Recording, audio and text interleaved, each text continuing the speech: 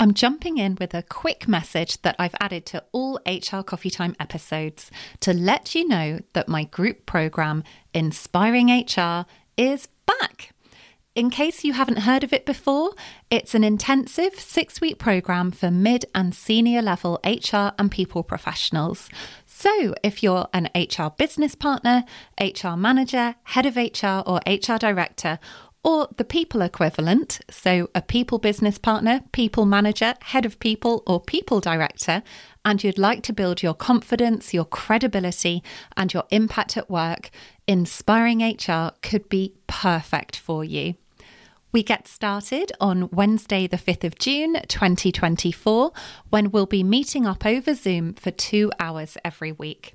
The group sessions are a blend of group coaching, training, and facilitation. They're supportive, encouraging, and practical, and each week has a slightly different focus. So in week 1, we look at setting yourself up for success. Week 2 is about boosting your confidence. Week 3 focuses on being strategic in your role. Week 4 is all about building key relationships. Week 5 takes a deep dive into influencing at a senior level. And the final week looks at planning for the future.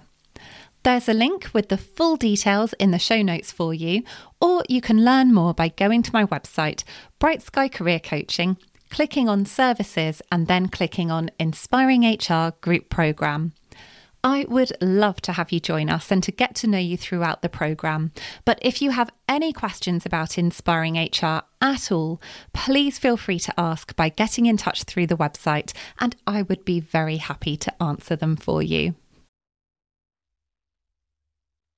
Welcome to HR Coffee Time. It's great to have you here. I'm your host, Faye Wallace, a career and executive coach with a background in HR, and I'm also the founder of Bright Sky Career Coaching. I've made HR Coffee Time especially for you to help you have a successful and fulfilling HR and people career without working yourself into the ground. In this episode, you're going to meet the brilliant Jo Taylor from Let's Talk Talent, who talks us through how to write a powerful business case so that you get approval for your idea and get the buy-in and budget you need to move forwards with it. Because I know how daunting writing a business case can be and how frustrating it is if you have an idea you want to get up the ground, but it's turned down by your line manager or someone on the senior leadership team doesn't like it and says no. It can feel really hard not to take it personally when that happens and not to feel deflated. So this episode is here to help. Jo explains what a business case is, how to create a brilliant one, mistakes to watch out for when you're putting one together, and also what to do if you've had your business case turned down. I hope you're going to enjoy hearing Jo's advice. I always learn so much from her whenever I speak to her. Why not pour yourself a cup of coffee or your favourite drink if you're not a coffee drinker? Get yourself comfortable and let's hear what Jo has to say. Welcome back, Jo. It's so wonderful to have you on the show again. I can't quite believe that our first episode together was recorded a year and a half ago. Blimey, that is... Time flies when you're having fun, right, Faye? It does, when you're having fun and also when you're busy. And I know that you have been exceptionally busy. It's been incredible seeing all of the work that you're doing. Not only have you been producing loads of valuable free resources for the HR and people community, but you also won HR Consultancy Lead of the Year. So big congratulations. Thank you. Slightly embarrassing, but it is amazing to think that it's LTT's 8-year anniversary. So it had birthday in August. And where's those 8 years gone? It's just extraordinary. But really exciting times. And I'm really looking forward to chatting to you today. Oh, well, happy business birthday. It was Bright Sky's 7th business birthday the other day. So we're both thinking about business birthdays at the moment. And I agree, it's just weird how quickly the time seems to go away. And I just want to make sure that I do mention for everyone listening today a little bit more about your free resources because they really are incredible. Did you want to just let everyone know what some of the resources are that you produce at Let's Talk Talent? Sure. Well, as part of our values, kind people are our kind of people. I really wanted to make sure that not only what we did for clients, so whether that's individuals, teams, and organizations, we gave back to the HR community, because working in HR for 30 years, I always found at the beginning of my career, I really wasn't sure how to create, I don't know, we're going to talk about business case today, for example, or an HR strategy or team development day. And so what we've really thought about is, what are the key questions that people want to know about and are trying to answer? So we do webinars twice a month. We do WhatsApps. We do a pro bono mentoring program. We do our own podcasts, YouTube videos. We do the lot, because ultimately what's important is that we invest time in our own careers. And as HR professionals, I was talking about it today on a webinar that I did. We spend all the time developing others and we don't take time to develop ourselves. So our free resources are there. Please use, abuse, send them around. We love it when they kind of get a little bit viral, but hope you really love them, and do check them out on our website, www.letstalktalent.co.uk/resources. I'll put links in the show notes to all of your fab resources. The WhatsApp courses, I think, are brilliant. I had never done a WhatsApp course until I have done one of your ones, Jo. They're absolutely amazing. But having talked about lots of your free resources, of course, you're about to create another one today with this podcast episode. So I better move us along to the main part of our time together today. You are very kindly going to talk to us about building a business case. And I thought a good starting point would be to go right back to basics and ask you, okay, so for anyone listening who knows they have to build a business case, but they're feeling a bit wobbly about it, a foundational step, what is a business case? Well, a bit like I say in HR strategy, a business case is a plan on a page, basically. It's telling people why you need to do something, what you need to do, how you need to do it, when, and what money, basically, you might need. When people think about a business case, they think that it's all just about cost.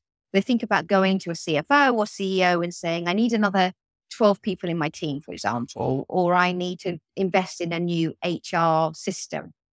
Now, that is important, don't get me wrong. But for me, a business case is really thinking about the exam question that you're trying to answer. You know, Simon Sinek always says, start with why. A business case starts with why. Why is it important? And what are the outputs and the outcomes that you want to deliver? So they can be hard, tangible metrics. So when you think about outputs, that could be KPIs. So how are you going to measure the success and in what time frame? So that's, you know, if it's a depreciation of a piece of technology, when are you going to realize that, you know, depreciation? If it's more about culture, how are you going to measure that? Through a great place to work, for example, or are you having more interesting conversations about your people? So think about hard metrics in terms of KPIs, but think about outcomes as well and build that into your business case. And we have a model that we use, the triangle model, that we use when we think about HR strategy. And it starts with that exam question. What's the burning platform? So that could be increasing diversity, for example. It could be thinking about your next generation leaders. It might be investing in an apprenticeship or graduate program. And when you think about that and you level that up, what you're trying to do in any business case is answer that exam question first and foremost. But secondly, think about how that enables you as an organization to get, keep, and grow brilliant people. So if you're thinking about get, keep, and grow great people, the business case becomes how you're going to do that. Which, of course, is the foundation of any great people department, isn't it? It's all about the people, getting them, growing them, and keeping them, definitely. So before I start to ask you even more about creating a fabulous business case, I think it would be really helpful for people to know, where do people tend to go wrong with this? So what are some of the mistakes that you've seen people make when it comes to creating a business case? So I think there are a number of mistakes that people make when trying to build a business case. I think number one is people get fixated on the cost. And they start with the cost rather than thinking about the why. The cost is going to be important, and any CFO or CEO is probably going to flick to that page and understand how much it's going to cost or how much resource you might need. But I think it's about telling a compelling story. Think about the story and how you're building that story to get to a no-brainer in terms of cost. And when you're thinking about cost, if that is something that's going to be really important, can you give a number of options? So can you give like a bronze, silver, and gold option? So the pros and cons related to that. So I remember when I was going to do a restructure in my talent team, and particularly my talent acquisition team, my resourcing team, and I wanted to move from an in-house to an out-house model. Now, my CEO and my CPO at the time were obsessed with cost. And I spent ages, Faye, I can't tell you, literally, and I'm no whiz on Excel and pivot tables and all that. I spent weeks creating these amazing pivot tables. But what I failed to do was tell them the story. Why? They were going, well, what's it going to make a difference? What time frame are you going to do it in? What resources do you need? And I completely missed the mark. So I had to go back to the drawing board, and I lost 3 weeks of my life I'm never going to get back. I think the second is that in that example, I probably failed to ask what the stakeholders wanted from that business case. So I didn't ask the CEO, I didn't ask the CFO, I didn't actually engage with any stakeholders. And I think that's really important. So I sort of went into my little tunnel because I knew I was the subject matter expert and I knew what we needed. But by engaging people really early on in that why, you can get their idea of what some of the questions that you might have coming up, perhaps when you're having to present it to an exec. So that engagement, I think a lot of people fail to do that. And then the third is, and I think the most important, is that we overcomplicate it. We create 20-page business cases. And anyone that knows me knows that I like to keep it simple. And I always talk about it in whenever we're creating a pitch. What's your money shot? What is the page in that business case that is going to literally blow them away, like a no-brainer? The one that if they look at nothing else, never read anything else, is going to tell them the why, the what, the how, and how much ultimately. And I think a lot of people spend a lot of time on the preamble and they lose people on the way, and it becomes really wordy and it becomes 20, 25, 50. I've even seen business cases of 50 pages. So I think those are my 3 areas that I've really seen, and a live example of something that I did in my career. But it's really tricky because I think a bit like when you hear the word strategy, everyone thinks that it's got to be perfect. And actually, in a lot of global organizations, there is a strict process, and probably a procurement process sometimes around building a business case, especially for IT or even for partners like myself, coming in a procurement exercise. They'd have had to have created a business case to get to talk to consultancies like myself.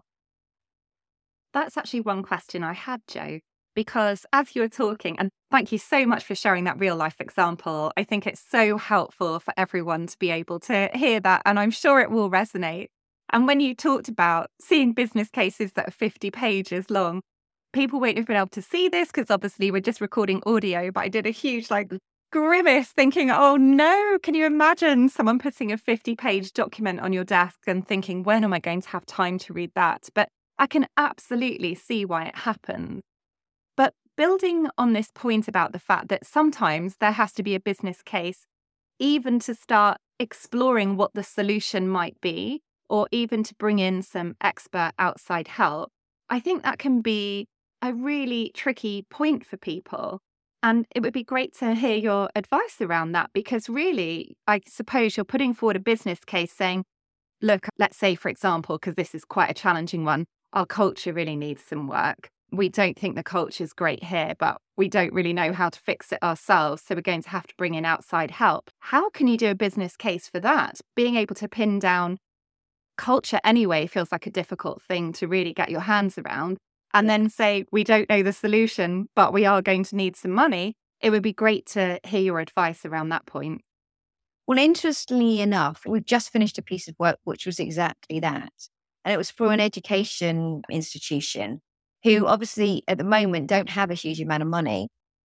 But their new director came in And there'd been a few grievances, in particular around ED&I. And they were losing talent. So they had a retention question. They also had a reputation problem in being able to recruit people because some of this had been quite loud, unfortunately, in the media. So they had a burning platform that they were able to commission. And the reason that the business case that they put together was we should not be doing this ourselves because we need an external, independent, neutral third party. And our people will want to speak to someone neutrally because they may feel that our HR team, for example, may be part of the problem. So actually, sometimes it really helps to bring in outside people around culture because you can hold the mirror up as a consultancy, which you could never do internally. And when I worked in-house, 8 years ago, that's where I used consultancy. And I was able to build the business case because actually there were real markers. And that's where data comes in. And I think when you're building a business case, whether you're looking at hard data like retention, engagement, diverse ED&I data, it is important to look at that.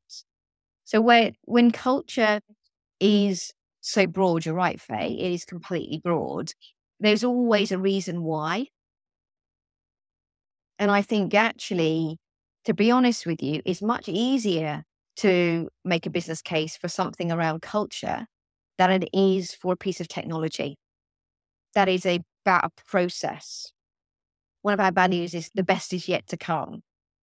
And so I'm an eternal optimist that we're going into a new world of working and that actually the pandemic has had a really seismic shift on the way that we value people. And I do think CEOs are waking up to that. But they're going to be less interested in a piece of technology because it doesn't have an output. But they're going to be fixated, if they're the right CEO, on their people, because people are their biggest asset. And we know whether you believe in the great attraction or the great resignation or quiet quitting, whatever term you want to use, people are choosing to leave. So I don't think there is an argument anymore for a CEO to sit back and not commission something. However, you might have to go back, and I've had to do this a number of times. You might have to prove it by doing it yourself once not to get to the right result. So sometimes you have to I always think that it's about the journey. And it's not necessarily getting to the journey in the quickest space of time. It's sometimes playing the game and realizing that if your CEO is so against it, then trying something and going around a different angle. And that's what I think makes someone a great, we talked about it on Monday recently around HR superpowers, that kind of really strategic business partnering. That's what separates the good from the great, in my opinion. That's so interesting. It's funny, I had absolutely no idea what you were going to say when it came to advice around this, Jo. And I hadn't thought for a moment about the fact, well, give it a try yourself. And if it doesn't work, then again, you've actually got more evidence to go forwards with. There's so much you've just shared with me that I could pick up on that I think would be really helpful for anyone listening today. One thing in particular that really stood out was about engaging with stakeholders early. And I think that is linked as well to this feeling that sometimes we have to get things perfect before we put them in front of anyone. I completely blame school for this, where we go to school and you're rewarded for doing the absolute best possible version of your work. And of course, that's drummed into us all the way up until we leave. So when you go into the workplace, it's quite hard to lose that thinking. But actually, the best work comes from having tested stuff out first and asked for opinions. And you're so much more likely to get buy-in from other people if they've had a chance to shape it right at the early stages. But I know that I've worked with some people who have got quite upset or frustrated if they have a vision for what they want and they're really, really passionate about being able to put this business case forward, but they are coming up against a brick wall. And the other person, whether that's the COO or someone else, is just saying, no, I just think you're completely wrong. That's not important at all. So it would be great to hear if you have any other examples of good ways of going about that stakeholder engagement, especially when you're hearing the word no? I can really empathize with what you're saying, Faye. And the phrase that springs to mind that I use a lot, and I have to think about it in my own business, is progress, not perfection. And I really think that resonates with what you're saying.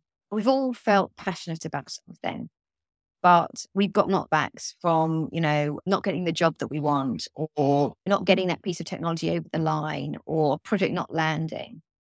I think it's how we deal with those setbacks that's really important. So sometimes I think when someone says no, it's understanding what the no means and asking those questions. So what is it about it that you're not comfortable with? Is it the money? Is it the time? Have you got other priorities? And really, in a way, putting a coaching hat on and asking some really open questions and understanding what lies beneath, rather than, in a way, which we all do, and I've done, is sometimes take it personally that it's something to do with me. It's never about you. It's more about what's going on for them. So a lot of CEOs will say no because they're getting pressure from the board to do something else, but they may not have articulated that. And you may have missed those cues and clues along the way. It may be that actually the business is about to pivot. And so investing in a piece of technology at the moment is not a priority because there's going to be a big transformation. So I think it's really understanding not only the business context, and that's why I always say when you build an HR strategy, you should build it with the business in mind and the people along, so it becomes kind of a mutual construction. So that when you do get that, it may be no, but not right now. So I'm having that conversation internally at the moment. So one of the things that we were thinking about, being frank, was we've just rebranded. We've made a tweak on some of our brands and gone a bit more colourful. One of the things that we were thinking about was actually, do we then do a complete website refresh? We've got quotes in, and I'm sitting there as the CEO and I'm hearing it from my marketing director, Charlie, who's fantastic. And we're having a conversation.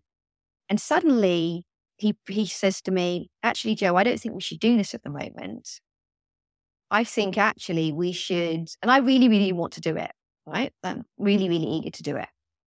And he turned around and he said, look, I've really thought about this. It's going to cost 25,000, right? I think we've got better ways of using that money. And it was really interesting because normally it's me that does that. But he was managing, right? So he was building a business. He came to that conversation, hadn't built a business case, quite frankly, wanted that money, wants to do the work, but realizes that ultimately we're better off to wait for 6 to 9 months to do it. We don't need to do it now. It's not a priority. But actually, to grow as a business, we need to invest more in our consultancy, our delivery. So a business case doesn't have to be something that you write down. It can be a conversation that we're having.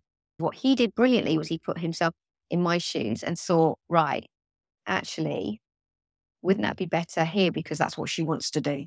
And that's why I think it's really important as HR professionals to start to put ourselves in the shoes of ultimately our customer. So when we get the knock back, we understand why, and it doesn't become about us. It becomes about the wider context. So much brilliant advice in there, Jo, and it's great to hear that real life example. Well, I will look forward to seeing the new website when you decide it's the right time to invest in it, but it looks pretty fantastic to me as it is now. So I think Charlie's probably right. It's definitely more than good enough for the moment. And so just recapping some of what we've covered then, there's the idea of engaging with stakeholders early, really trying to understand their perspective and the context as well. Don't just focus on cost. Make sure that you're telling a story. Include things like time frame and resources and data, all really important things. But probably what I think is going to be more reassuring to everyone than anything else is what you have just said, which is that a business case can just be a conversation to start with. You haven't got to go away and put together a 50-page document on your own to make it all perfect, you can actually just start with that simple conversation. It's absolutely right. And I think every context and every business is different. So some businesses, we're working one at the moment, it's very regulated. So it needs to be much more paper trail and more accountable. Other businesses like ours will be much more agile, and you'll have a conversation with your CEO. And there'll be some businesses that are in the middle, a bit of both. But as HR professionals, I think it's important to realize that really, like an HR strategy, this is a plan of what's going to change. So always think about the end in mind and work your way back. And how important do you think it is that they really have got a vision for what that end is going to look like? Is it okay to start off with an idea, sort of like what I was saying earlier, where you realize actually you're going to have to bring a consultancy in to help you potentially? I think you have to know what the end goal is. Yeah, I think if it's woolly, you can't build a business case. So I think you need to know the exam question that you're trying to answer and how you're going to measure it as just pure fundamentals. And once you've done that, then you can construct the story along the way. But if you don't know what's going to change as a result, then if you're talking to a CFO, you can't justify any, cost. If you're trying to hire new people, what service level is it going to be different as a result of it? How are you going to drive better engagement? If it's a piece of technology, how's it going to drive the overall employee experience? I think it's really important to know the end in mind. I always, whenever I put anything together for a client, whether that's a management and leadership piece or, a culture, I sort of say, how are you going to judge the success of this in 3, 6, 9 months? And that, in effect, becomes your end point. It takes a while sometimes to coach that out, but that's where, as we talked about, Faye, the stakeholder engagement. If you get your stakeholders to tell you, then you're fine, aren't you? You're replaying it back to them and you're being super smart because you're actually saying, well, you told me this. This is what you want. I can deliver it. This is what I need to do it. And this is what's worked in the past. And this is the data. So it's a no-brainer and you'll get that tick in the box. Brilliant. Well, I really hope that so many people today who are listening are going to be able to go away and get those ticks in their boxes and get their business cases approved. Although you have already given us a book recommendation once before, as we have you back, I would love to hear what your book recommendation is for us today. The question that I ask pretty much every guest who comes on the show. So I'm reading at the moment The Art of Rest by Dr. Claudia Hammond. She does a podcast, I think, on Radio 4. And I heard it. I think she was on Women's Hour, and I heard it. And it's something that I really struggle with in identifying my version of rest. One of my saboteurs is restlessness. So I kind of look at it from a sort of my inner mentor sort of talking to me. And I just love this book.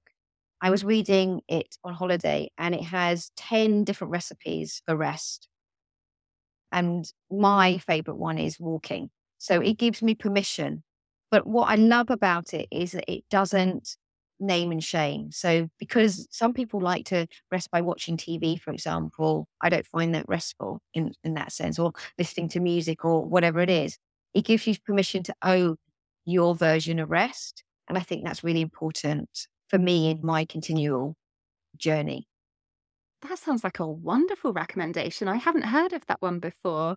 And I know that this is very true, that it's something you actively work on, because we actually talked about it quite a lot in our very first episode together. So I will make sure that I put a link to our original episode in the show notes as well. Or of course, for anyone listening, please do go and just hop back and you'll be able to hear Jo talk about that in a little bit more detail, because I think a lot of what Jo says in the previous interview, even though we were talking about succession planning, before we got to the succession planning bit, we ended up talking about well-being for quite a long time because, as everyone knows, I say on the podcast every single week, it's here to help you have a successful and fulfilling career without working yourself into the ground. And I know that for so many people listening, they're so dedicated and hardworking, there's a real risk of the burning yourself into the ground. So thank you. That sounds like a very relevant and helpful book. All that leaves me to ask you now is for anyone listening who would like to know more about you and the wonderful work that Let's Talk Talent does, what is the best way of them getting in touch with you or finding out more? So it's really simple. You can email me, joe@letstalktalent.co.uk. I like to talk. So give me an email and we'll arrange a chat. No sales intended at all. Just if you want to chat and know more, happy to do that. You can check out our website. We're on LinkedIn, we're on Twitter, we've got a YouTube channel. So there's loads and different ways in which you can get in contact and know more about the business. But there's nothing better than having a chat with me. So if you want to have a chat, I'm always open to it. So all that really does now leave me to say is a huge thank you, Jo. It's been so lovely getting to see you again. And I really appreciate you sharing your wealth of experience and expertise with the HR Coffee Time audience. Pleasure. Thank you so much for having me, Faye.